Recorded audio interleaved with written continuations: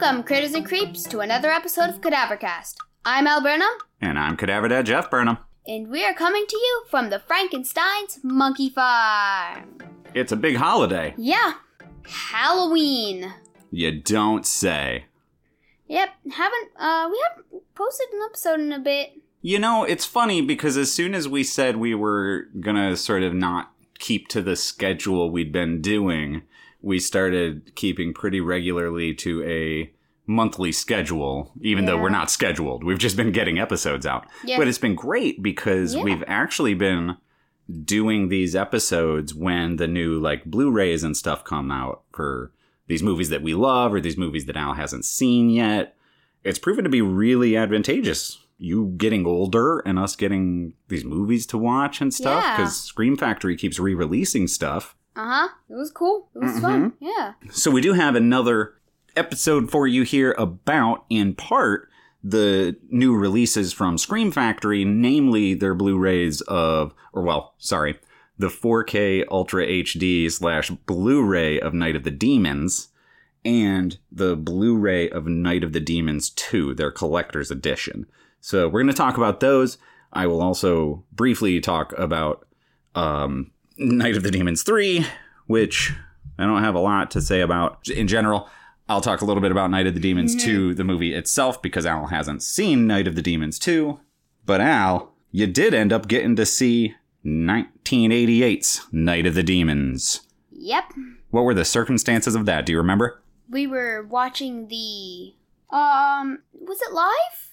So you're talking about Joe Bob. Yes, we watched a, I know when we watched it, it was like a long time before, but was it live? Right. Were Yeah. they like redoing it? So I forgot. I don't know. Yeah, it was a little bit of a different episode of The Last Drive-In with Joe Bob Briggs because it was from the Joe Bob's Jamboree business, right? Yeah. And that was a live event where people were at a drive-in with Joe Bob and Darcy and their guests. Yeah. They had watched 2 movies, but the show on Shudder was just the first movie. We didn't know what it was going to be. We could have, I guess, if we'd looked it up. We could have looked up what movies they showed at the drive-in. But we didn't know, and so we had a movie night planned. And Alistair, I told you something big. Do you remember this? Before Joe Bob even started. Nope. I don't. It was... I told Alistair, in a very bold parenting move, that they could stay up and watch whatever it was that Joe Bob was showing, and I didn't know what it was. So I basically gave Al total freedom to stay up and watch whatever weird junk was on there, provided it wasn't one of a few certain movies that obviously Al probably shouldn't see at this age. But basically, almost anything goes, is what I said, right? Yeah. And you didn't have to, right? I wasn't forcing you to. Nope. I chose to. Yeah. Mm-hmm. And it ended up being Night of the Demons. Right. Which, again, you had never seen before. No. But you do have a connection to the movie. Yes. I have met Linnea Quigley. Yeah, exactly, right? And it's something that we talked about on the show way back in the day after it happened.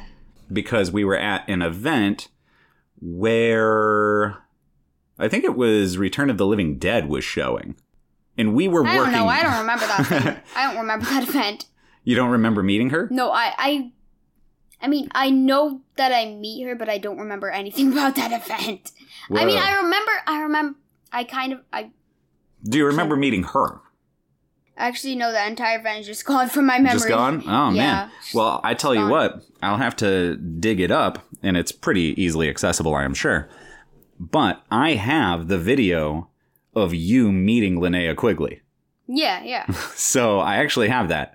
And when Al met Linnea Quigley, Al had the idea, because Al was in dance, right? You had started dance like that year or the year before. You were in ballet, right?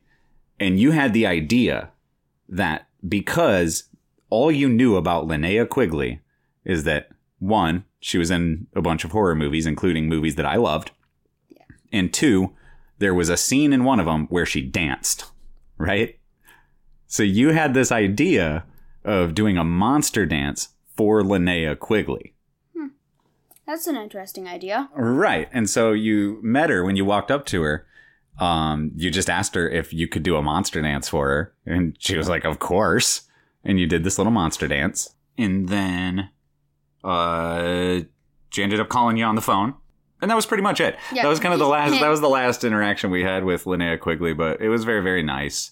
You know, and it was early in our show. So it was a kind of a cool thing to have happen early in our show, to have you have this great interaction with somebody who, I mean, to say she's a horror icon is accurate, but also undersells the importance of Linnea Quigley's movies to me personally, because this and Return of the Living Dead, I watched countless times growing up. Yeah.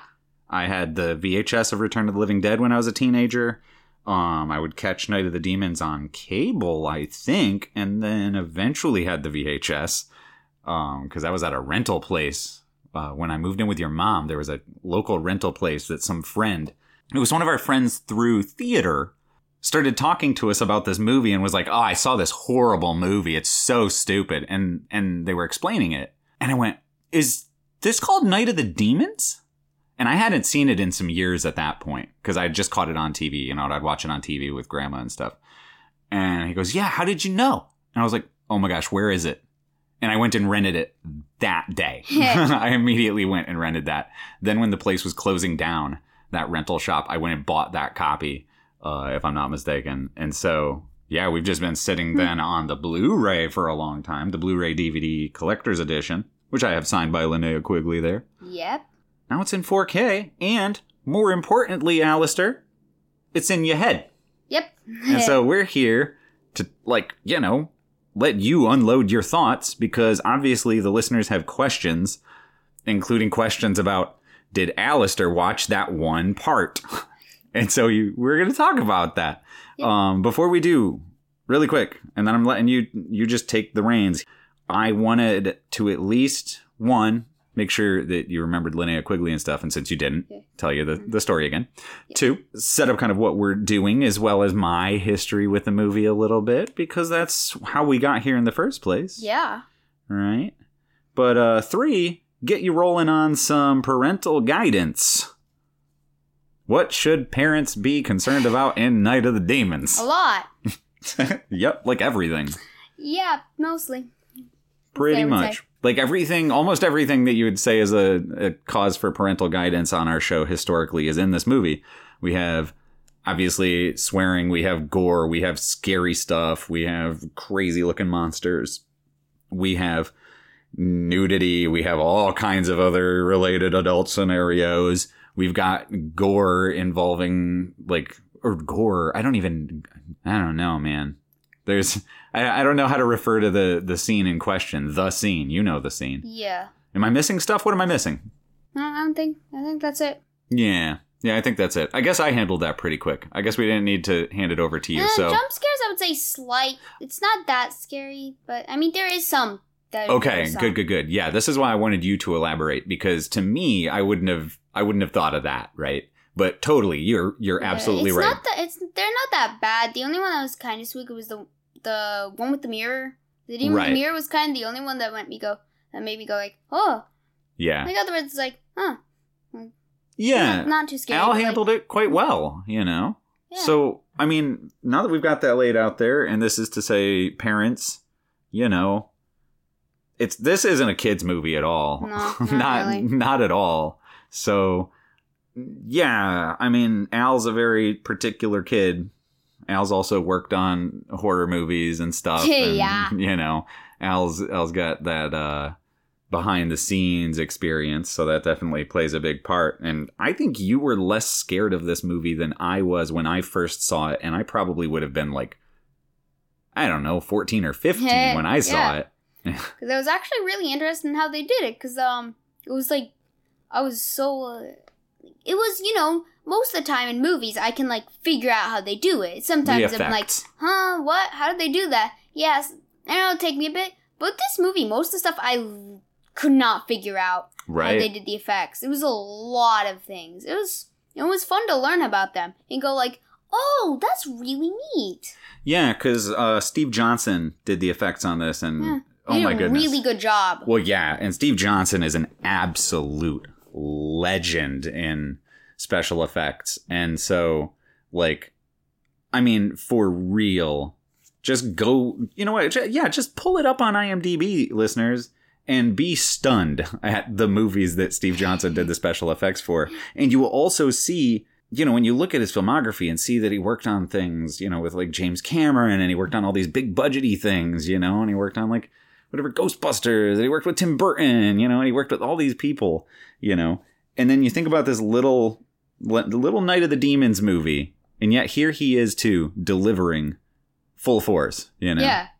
Like, it was crazy how like things I didn't know, like, well, it's just so simple.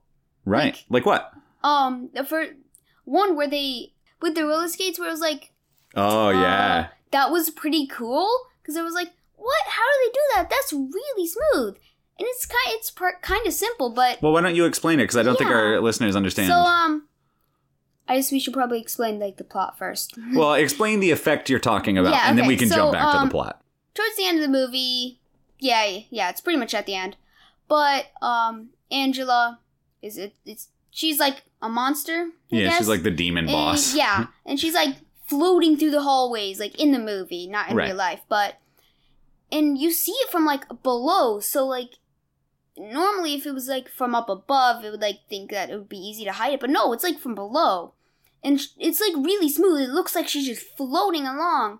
And how they did it was she was on roller skates, but it was so dark in that place that you couldn't see it. I always assumed that they were on some kind of, like a pallet rig attached. And this was just like, before I learned about the effects in the movie, this is, right? But when I was younger, I assumed that there was some kind of pallet rig of some kind with like wheels on it attached to the camera, like the whole camera mount on top of like some track or something like that, so that they could roll the camera and the actor at the same time.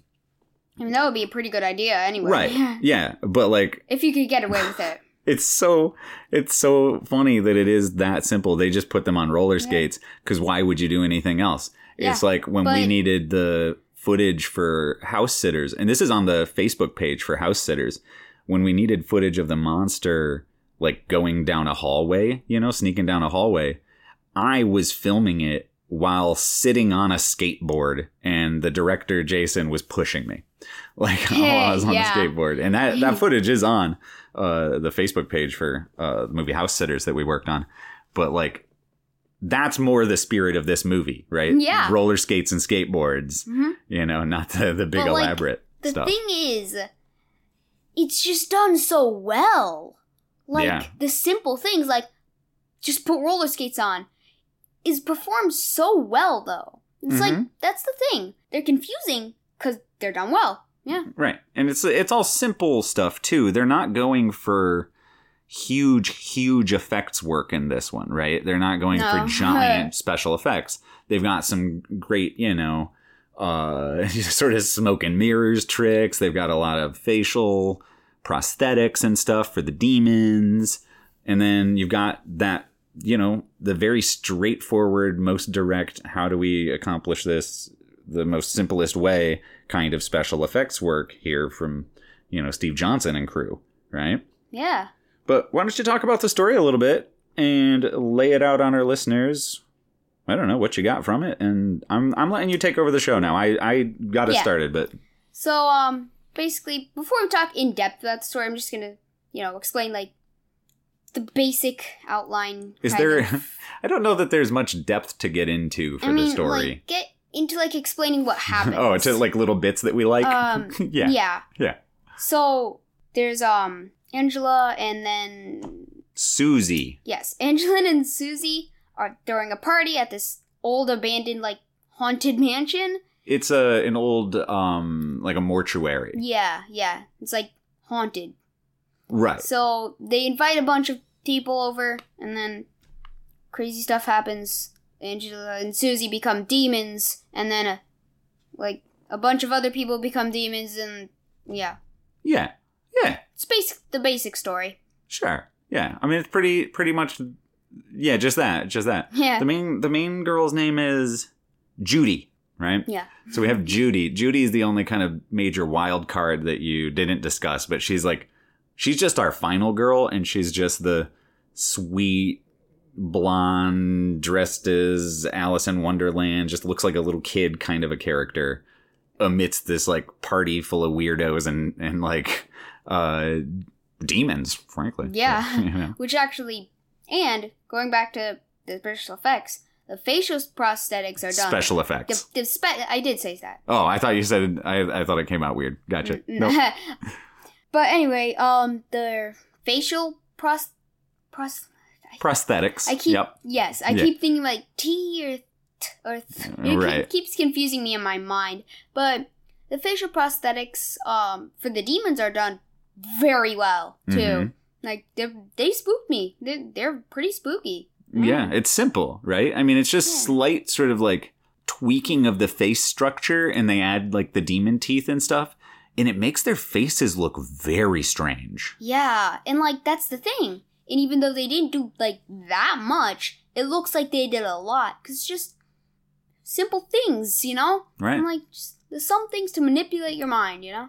And I like the teeth. I like the demon teeth. Yeah, that's right? actually what actually spooked me. That's like, yeah, it's actually a really cool thing. The demon teeth is probably the only thing that spooked me. They're very well done. Yeah, because they're not like, I don't know, human at all. No. They're just all pokey, pointy demon teeth, and they're like, not even like across the whole mouth. Frankly, there's more gums than teeth. Right, they're really spooky. Yeah.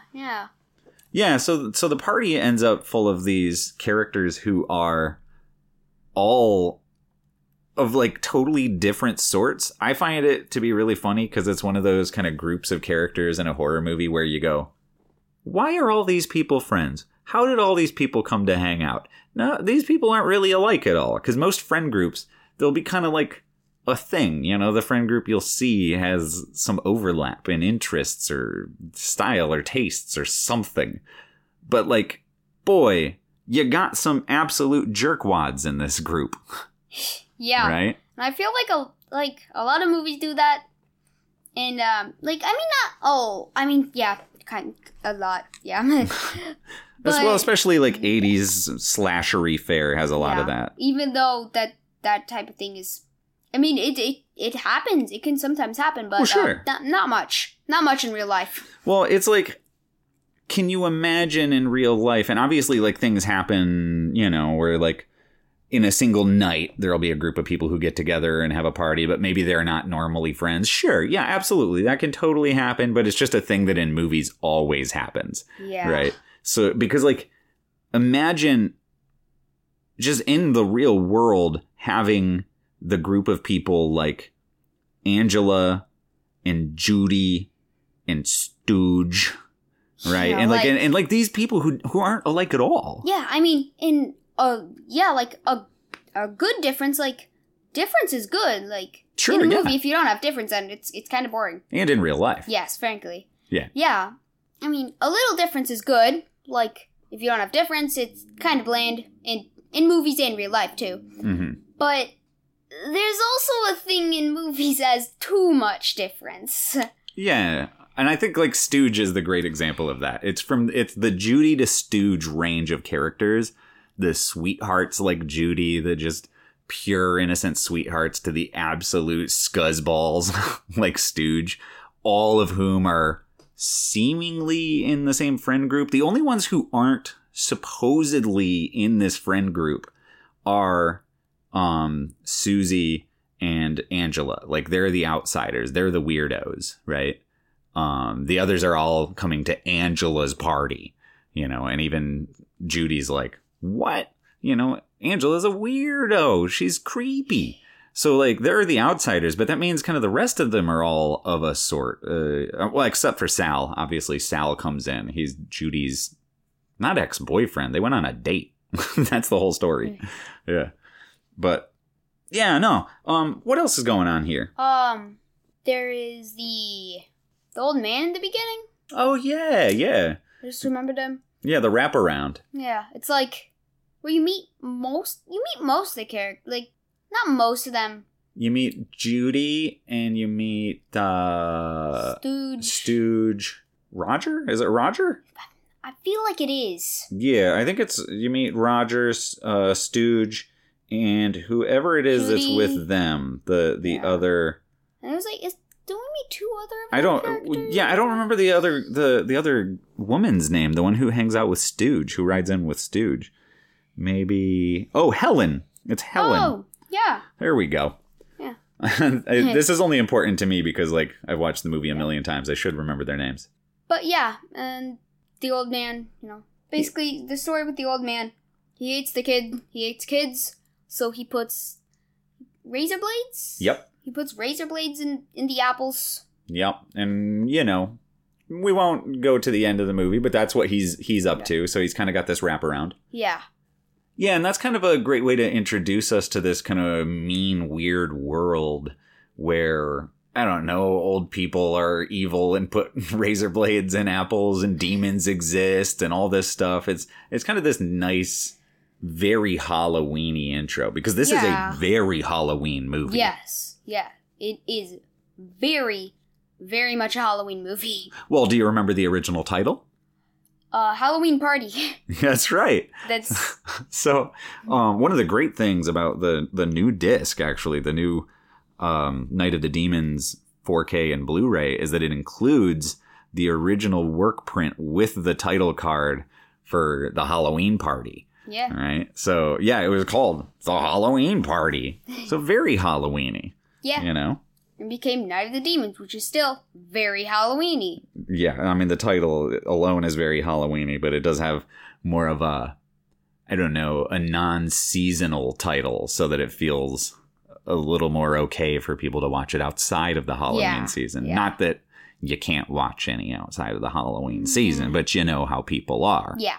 But it is, this entire friend group that, it's weird, but they've all been invited to Angela's party, and they steal stuff for the party. Right, yeah. Yeah, that's one of the most famous scenes, the scene where Linnea Quigley uses her butt as a distraction for the thievery. Yep. And then Angela just swipes a bunch of stuff off the shelf, and, there's a bunch of people around her that just don't notice. Or they're pretending not to, Yeah. Sometimes, man, people see things and they just pretend not to have seen it at all so that they don't got to be a part of it. Yeah. Like, if it doesn't affect them, they'll just go the other way. Mm-hmm. Unfortunately. No, but yep. Anyway, yeah. Then eventually they all come to the party. Yep. And this, what was it? Mortuary. Yeah, the, Hull House. Yeah. Yes, Hull House. Yeah, that's what it's called. Mm-hmm. It's surrounded by what was it? It's an moat. It's an underground stream that surrounds the entire property. A special stream or something. Yeah, it's somehow magical. It's there's stuck, I guess. It's a portal to hell. There are all these kind of conflicting tales going on because it's a portal to hell. It's also a place where Native Americans showed up and settled here when they weren't supposed to, and then the Native American man ate his family or something because the land is so evil, right? Yeah, I feel like it was something like that. Yeah. But they've got a wall that's built on top of the stream. Which makes absolutely no structural sense. Yeah, that is an engineering feat, to be sure. The entire thing on top of that. Like something that would come out of Minecraft. Oh, sure, yeah. Well, it's a really huge wall, too. Yeah, it is. It's 20 feet high. Yeah, or something like that. It gets smaller in the sequels, which is funny. It does? Yeah. That's funny. Well, and eventually, the demons can't even seal off the area. In the third one, people can just come and go as they please, really. It's very strange. But that's the third one. Back to the first one. Yeah. What else did you like in this? And also, do you want to talk about some of the gorier stuff and especially the scene? I do like how they make it very, very spooky. There's no exit, Uh-huh. because they have, like, once they all get in, they go out to try to get out, and, like, the gate's gone, there's no gate. Yeah. Like, I think that's pretty, I like that. Yeah, the sense that things are happening that could not possibly happen lends itself really nicely to making a demon story scary, because demons can do things that don't make any sense to us, you know? Mm-hmm. Like, that's the power of evil. Yeah. And then another thing I liked was the demon in the mirror. That was really cool, but I don't know how, I think you only get to see it once or something. Yeah, the mirror demon turns up maybe like twice. I don't know. It's like twice. But it's like clearly a big old rubbery head. Yeah. So they don't show it much. Like the demon of the whole house. Yeah. It just appears twice, and it's like a giant rubber head. Yep, voiced by Lenny from Witchboard. It's still spooky though. Right. The only. Oh yeah, he's in the movie too. The guy who voices the demon. He's in the. Tell me about that. Yeah, the convenience store scene. The guy without glasses. For those of you who understand the scene or remember the scene. I know one of the side characters did it. I forgot, but it's pretty cool. Mm-hmm. There's one scene that I didn't watch on purpose, which was eye gouging. Yeah. Right. So that whole scene, Al requested not to watch because Al knew that eye gouging was not a thing that they wanted to see. So, yeah, we let Al, we kind of let Al know sort of the bigger, gorier stuff that was going to happen. And not in too much detail, but just sort of like this kind of thing happens or something like this happens. Is that too much for you? Do you want to cover your eyes? And the only thing Al wanted to cover eyes for was for that scene. So that whole scene Al skipped. And then there was, you missed another part of another scene rooting through candy, but, which was more adult stuff because you were going through the candy box that Grandma had sent. All right. Yeah. Yeah. So you're rooting through that and missed more of the adult stuff. So I didn't draw your attention to it. But then, yeah, that was it. That was the only thing you skipped, which was impressive. And then some of the them becoming demons with the mouth, because that was pretty spooky. Sometimes we're like, Oh, like, just when they'd pop up and be scary. Yeah, it's like just normal, and then demon, like that was pretty. Oh, the jump scare faces and stuff. Yeah, like all the time was like pretty spooky. But yeah. Yeah. I get you. Totally. I saw most of them. Yeah, Al watched almost every bit of the movie. I mean, and the other bits will just be kind of like your next viewing or whatever, you know, potentially. Obviously, we rewatched part of it because, you know, we were prepping for this episode, so we wanted to go through the discs and everything.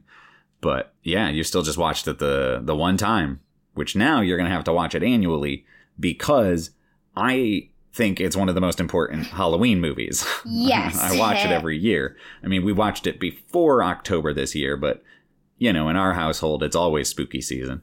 And the real spooky season starts up September. Yeah. So, well into the beginning of September when we decorate our apartment for my birthday. Yep.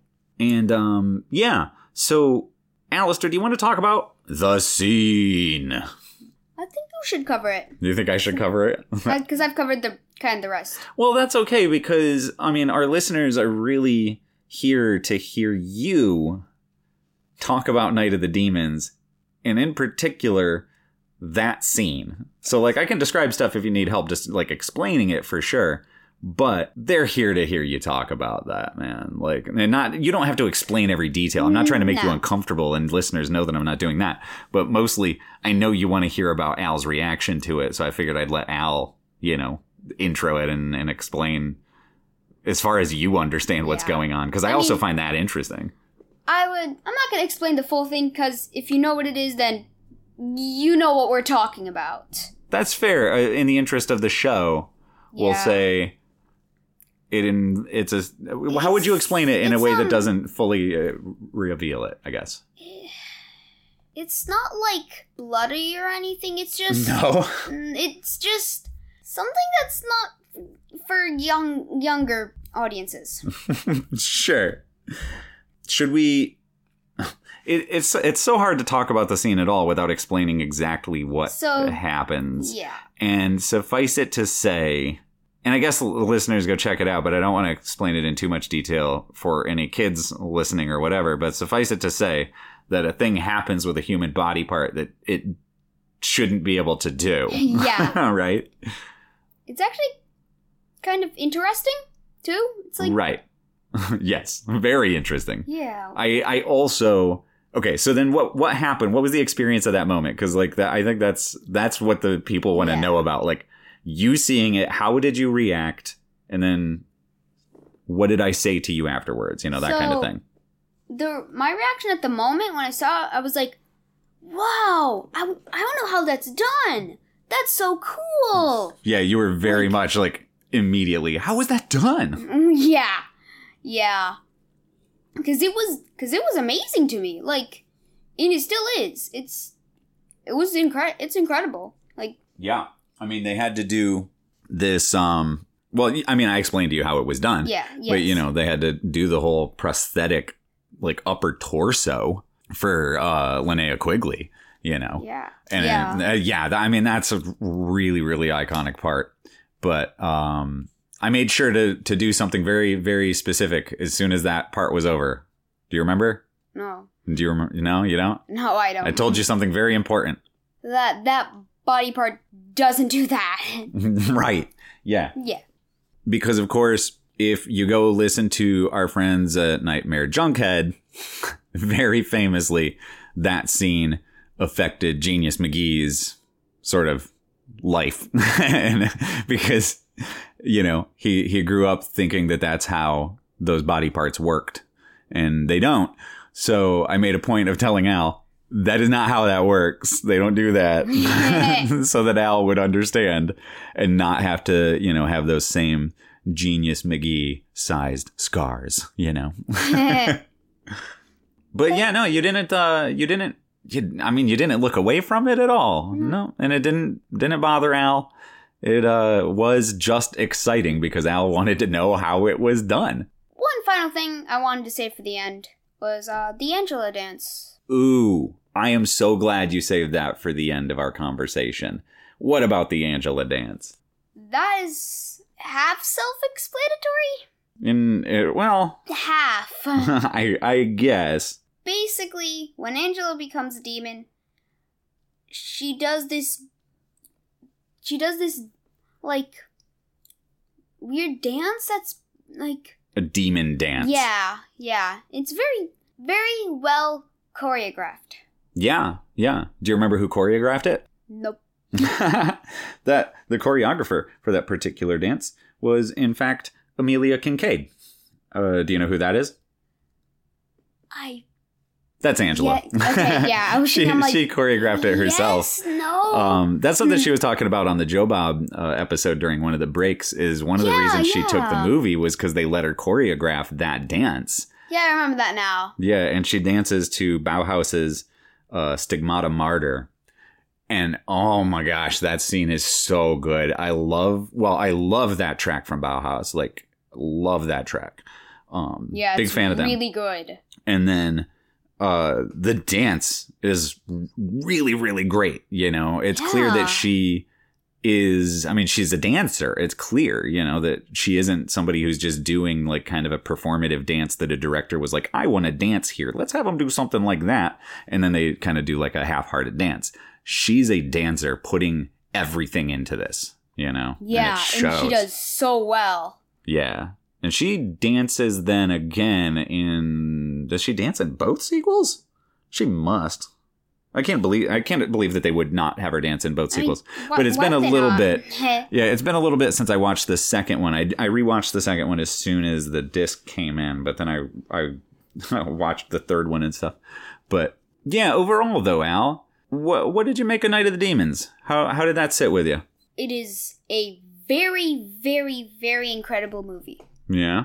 Yes. You told me you liked it a lot, that it became like one of your favorites. Yeah. Like immediately. Yep. So I think you're going to like a lot of the other movies you still have yet to watch, a lot of the big ones. If you liked that, the other ones are, you know, the other big ones are just as cool and all the effect stuff. This is why Like, you're seeing now what it is that so many of us love in horror, right? Yeah. You look at something and go, I don't understand how they did that. And it's amazing, you know? Even looking at Night of the Demons, a movie I've seen a million times, I still look at it and am in awe, right?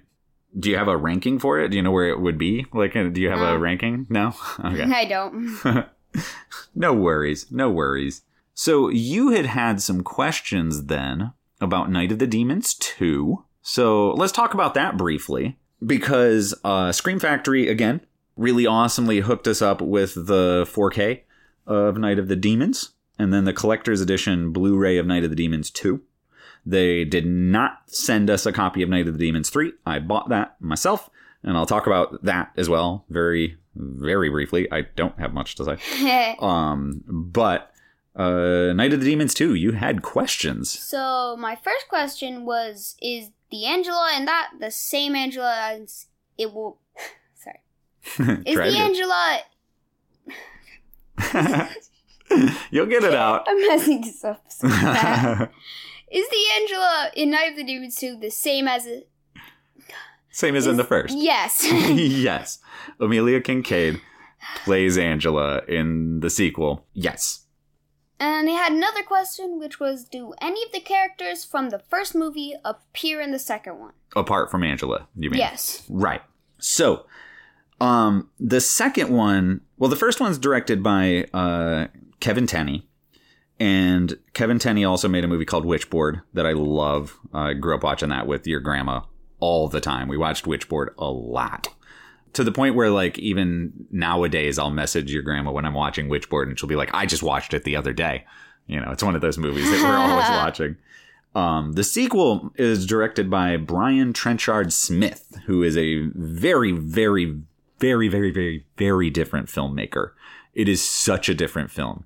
Brian Trenchard Smith directs a lot of like really wacky, kind of over the top movies, and a lot of them are action movies. He did a ton of these big stunt based movies when he was making everything early in his career in Australia. He's Australian, making all these giant action movies. My favorite thing maybe that he made in that era is called Death Cheaters, and it's just a bunch of rando stunts kind of just strung together loosely as a movie. But he made Night of the Demons 2, and even though the first one is goofy, like the first one has this almost innocent Halloween-y quality to it, where it's sort of, I don't know, you know, it's razor blades and apples, right? Yeah, I mean, that's like, kind of representative. It does have a very Halloween vibe. Right, and it's sort of... It's hard to explain. Yeah, it feels like the holiday feels in a very natural way. The sequel is set in a Catholic school, and it does not follow any of the characters from the previous one. Angela's in it, but our new set of characters are students at this school. The only correlation is that in the sequel, we actually follow Angela's sister, Melissa, I believe her name is, or Mouse, everybody calls her. And so it ends up this thing where, like, obviously her sister disappeared in Hull House, you know, and all these kids died in Hull House, and then her sister's just gone, right? So she's got this, like, trauma. And so, like, the mean girls at the school basically force her to go to Hull House on Halloween. And basically let the demons out of Hull House. The big gimmick of the sequel is the demons get out.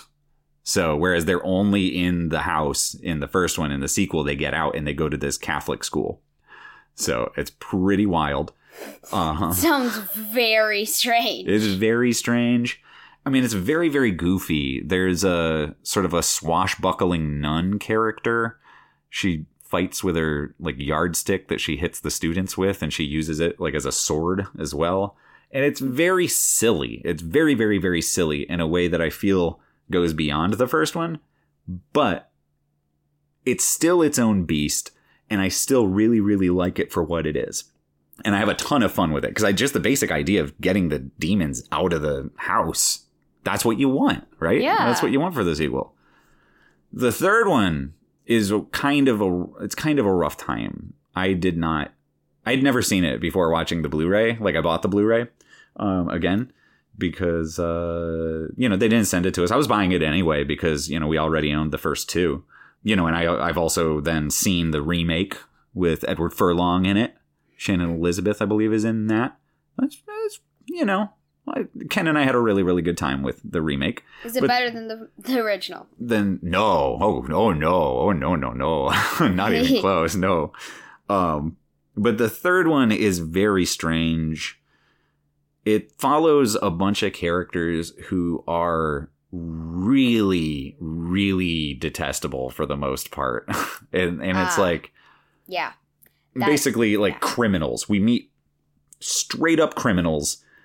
They're not entirely criminals. There's a whole complicated setup, but basically these people, they like commit crimes and then end up hiding out in Hull House. So then we have these characters who are like wielding guns and threatening each other or whatever. And then demons are around, and it really feels like a little too much is going on for me, like adding in this whole crime wave kind of element with the police and stuff. It feels like too much is happening there, Yeah. So that's all I have to say about the third one. I mean, I own it. I don't think I would like it. No, I don't think you would Sounds either. Sounds like the movie I would be like, I mean, why would you do that? I won't even like, it's the type of movie where I would not care about the characters. Yeah, no, you definitely wouldn't. And I feel bad because I wish I liked it more. I really do. And I don't like being negative about movies, and we aren't on the show. We tend to not talk about things that we don't like ever. It just so happens that this came up in this conversation because it is one of the 3 Blu-rays that came out at once. But again, notably, right, Scream Factory didn't send us a copy of that one, which I thought was probably because of the quality of the movie itself, but not necessarily in the way that you think I mean.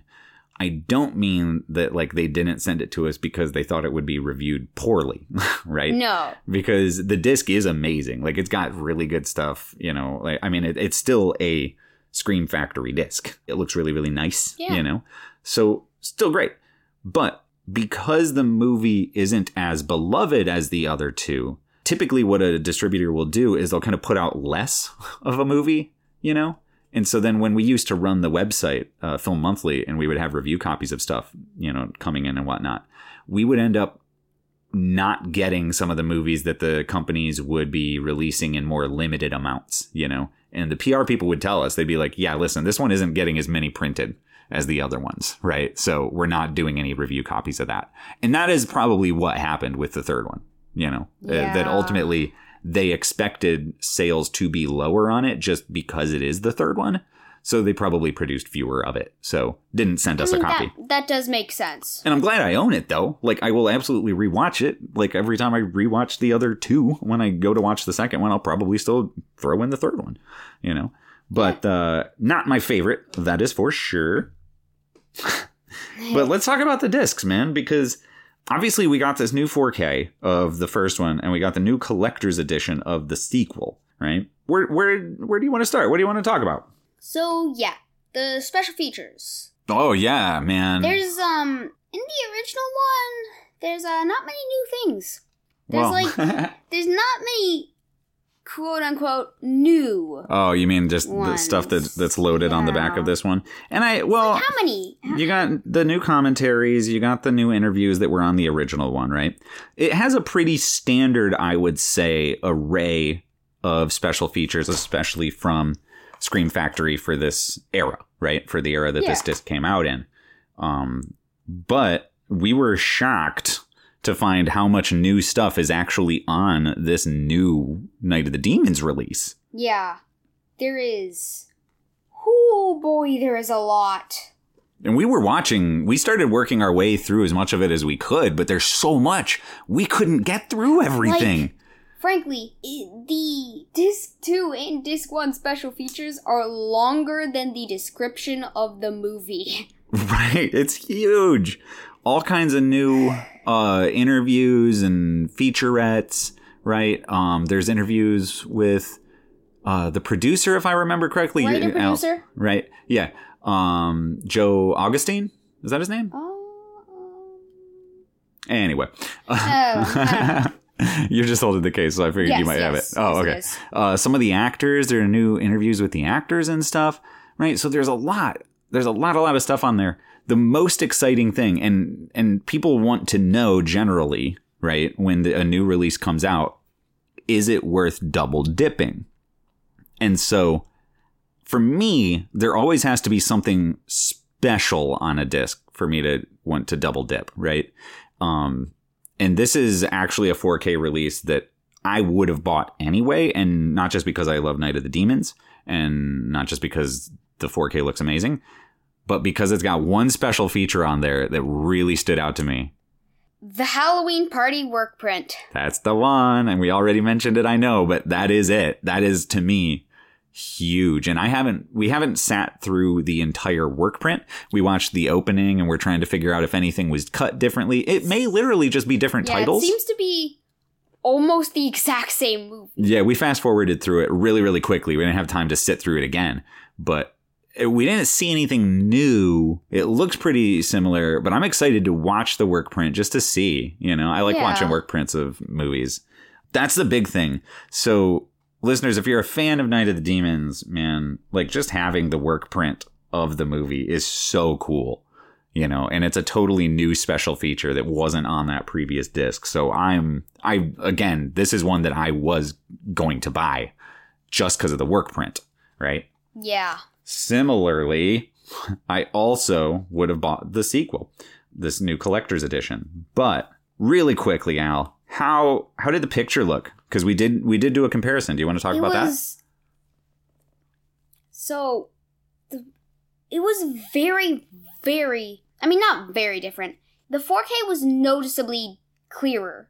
Yeah. Like, we looked at the 4K, and then once we looked at the HD, you could see it was noticeably not as clear. Like, yeah, very noticeably. Yeah, it's a stunningly clearer presentation. Yeah. And not to, keep in mind, of course, that the original release here from Scream Factory looked fantastic. Yeah, it was really good. But it is so much clearer in the 4K. We were stunned, man. Yeah. I mean, we actually switched it out, 3 times? We switched the discs around? Yeah, I think so. Because we just kept going back to be like, okay, but really? Was it that different? And we kept looking at shots, and we'd watch a little chunk and then we'd go in and we'd watch a little chunk and we'd focus in on sort of smaller details to see the clarity. Yeah. Stunning. Yeah, it's stunning. It is very stunning. So, yeah, also if you've got 4K capabilities, upgrade, man. Yeah. This is one of the best movies. I love this one. This is top 100 for me of all time. Easy, maybe top 25. The sequel, we did also do similar video comparisons. Al, what was the result there?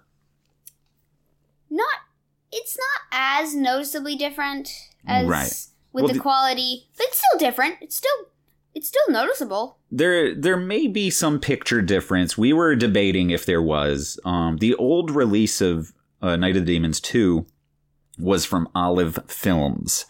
Rest in peace, Olive Films. I wanted to work there really bad. I applied there a bunch of times because they would hire for different positions, and I really wanted to work there because I loved what they did. Yeah, I saw a lot of the movies that were older, obviously. Right, yeah, because the Invasion of the Body Snatchers and stuff is on their label. A lot of Bucket of Blood. Yeah, a lot of good old movies were from Olive Films. Yeah, they did so many good ones. They put out Cujo at one point. Really? Yeah. Huh. I believe our copy of Cujo is the Olive Films. I could be horribly mistaken. I'm sorry. But they were a Chicago-based company, and they're now closed, unfortunately.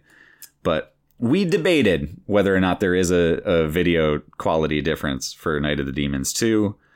I think we landed on, if it is better, it is slightly better presentation. And it would just be kind of because of the tech, I would imagine, just kind of the new way of transferring it.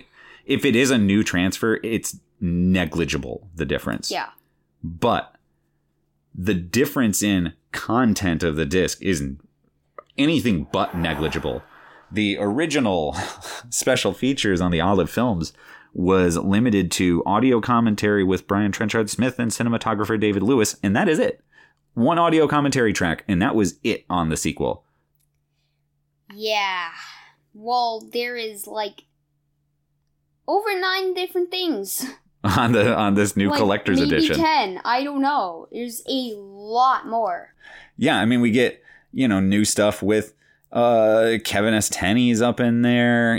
We got a new interview with Amelia Kincaid, which is great to see her all over the place doing all these interviews and being on Joe Bob and stuff. That's been fantastic. Yeah. Right. We got, Christy Harris interview. We got the producer. We got an hour of dailies from the set. Here's where this disc gets really, really good, y'all. I also think this is one that is, to my mind, a must upgrade. It's got an hour of dailies from the set. Those are the things. Dailies? The dailies. This is something you didn't watch with me. The dailies from this, because you didn't watch any of the special features. Because Al didn't watch the movie. No. Night of the Demons 2 is a bit more mature. It's got a lot more of the adult stuff that Al just isn't interested in seeing. Who could blame him? Dailies are the footage that you shoot, like, in a day. So when you watch the dailies for a movie, you're watching like yesterday's footage or whatever, right? And so it's just raw footage that you're watching, just all this raw footage. That's the dailies, all the different takes. That's interesting. Yeah. So this is 1 hour of just raw footage from the movie. Yeah, and they probably spent way more time. Oh, well, of course. Yeah. And then the other thing, and this is the big one here, right? Which I'm really, really excited to work my way through the rest of this. I started it up. Whereas the first Night of the Demons, the work print seems very, very similar. The sequel, the work print, it does say has alternate scenes, extended scenes, deleted scenes, Wow. all kinds of new stuff. So I'm actually going to rewatch the sequel here in the month of October just to see all the work print stuff, because I'm really, really excited about that. But yeah. Oh, and there's more stuff from Steve Johnson on here even. It's crazy. This disc for Night of the Demons 2 is really, really impressive. Obviously, the first one's impressive, but it also had an impressive previous release. I just find Scream Factory's new collector's edition of the sequel to just be a stunner. Oh my goodness. Yeah. You just compare the special features side by side. Look at that, Al. There's so much blank space on the back of the Olive Films. What the special features looks like to me is, like, frankly, it just looks like the size of the barcode. It's very, very small. You're right. Yeah, it's a very tiny on the original release. If you, push it up against each other without the spaces, it's probably like the size of the barcode. That's pretty similar, yeah. Very small. Again, not to say anything against Olive Films for what they did. They put out a Blu-ray of Night of the Demons 2, which I really wanted at the time, and so I bought. Yeah. But, Scream Factory just really put something special together with this and with their new release of the original. I mean, just all of the stuff, all of these extras, man. Yeah. But I'm done like just gushing praise over here about these discs. Yeah. And again, they didn't pay us to say anything. We don't have to say we didn't have to review them. We want to. They could have sent us the discs, and I don't know. We could have been like, we got nothing to say except for mean stuff, and maybe we wouldn't have said anything. I don't know. We didn't have to. No. So, this is a movie that's really, really important to me. And Al, I'm so glad you got to experience it. Yeah. For the first of many, many, many, many times. Yeah. But we're actually going to leave it at that, listeners, because we've been recording for like an hour. We've got to eat dinner. And also, we talked about 3 movies here. And I also briefly mentioned the remake, which, again, is fun. So this is our big Halloween thing. We do hope to put out at least one of our old commentaries. We want to go through some of our old commentary tracks that we did and release like House on Haunted Hill or something with our commentary. We still got to do that. Still got to go through that. One of the things that's happening right now, though, is I'm doing a lot of screenwriting work. And so I'm very, very busy. Trust me, y'all, I'm working so hard to show you amazing things. We just got to finish the scripts. We've got people interested in making them. We have even money lined up for a short. So like a big short. And I mean, there's stuff going on. So I'm just really excited to share it with you all. But if we don't end up getting anything else out, that is why. I have kind of an October 23rd writing deadline that I'm trying to hit with my writing partner. So anyway, Al, why don't you tell our listeners where they can find us online? You can find us on Twitter at cadaver_cast. Or x.com, as the case may be. Now it's .com? X.com. Yeah, that's what it is. It's just called X now. I don't anymore. We're never on there really. I mean, I'm on there actually more often than not, just plugging our episodes and my screenwriting stuff. That's all I'm doing on there. But actually, I mean, follow us on there if you're on there so that you can get our episodes and screenwriting news. Yeah. You can find us on Facebook at the Cadavercast Critters and Creeps Club. Join the club. Yep. And we're posting our October horror watch list there. So everything we watched this month is going up there. Al has watched maybe like 4 or 5 movies this month. So far, I've watched like 26, I think, and we're like 11 days in. So doing all right. Yeah. So join the club. Yeah. You can find our merch at teespring.com/cadavercast. Yup. And you can email us at cadavercast@gmail.com. There you go. Happy Halloween, Critters and Creeps. It's a big October for us here again. I know you're used to hearing, I don't know, big episodes from us, multiple episodes from us and whatnot, but know that I'm out here working really hard on horror stuff to fill your eyeballs and brains with, and it's going to be pretty good. Yeah. And also, Al's doing big stuff. Yeah. Al's in some clubs and stuff. What are you up to? Let's tell, before we get out of here, why don't you tell our listeners what you're up to this month? I'm helping out with a school newspaper, that's one of my clubs. I'm also doing the D&D club. Yep. And then I'm also doing cross country in the morning at like 7:30 in the morning. Yep.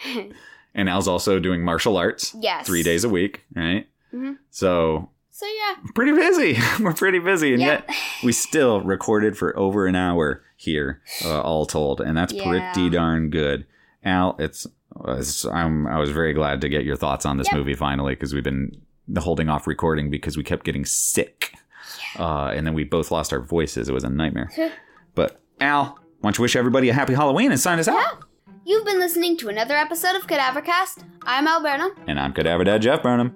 Thanks. We love ya, and happy Halloween. Happy Halloween.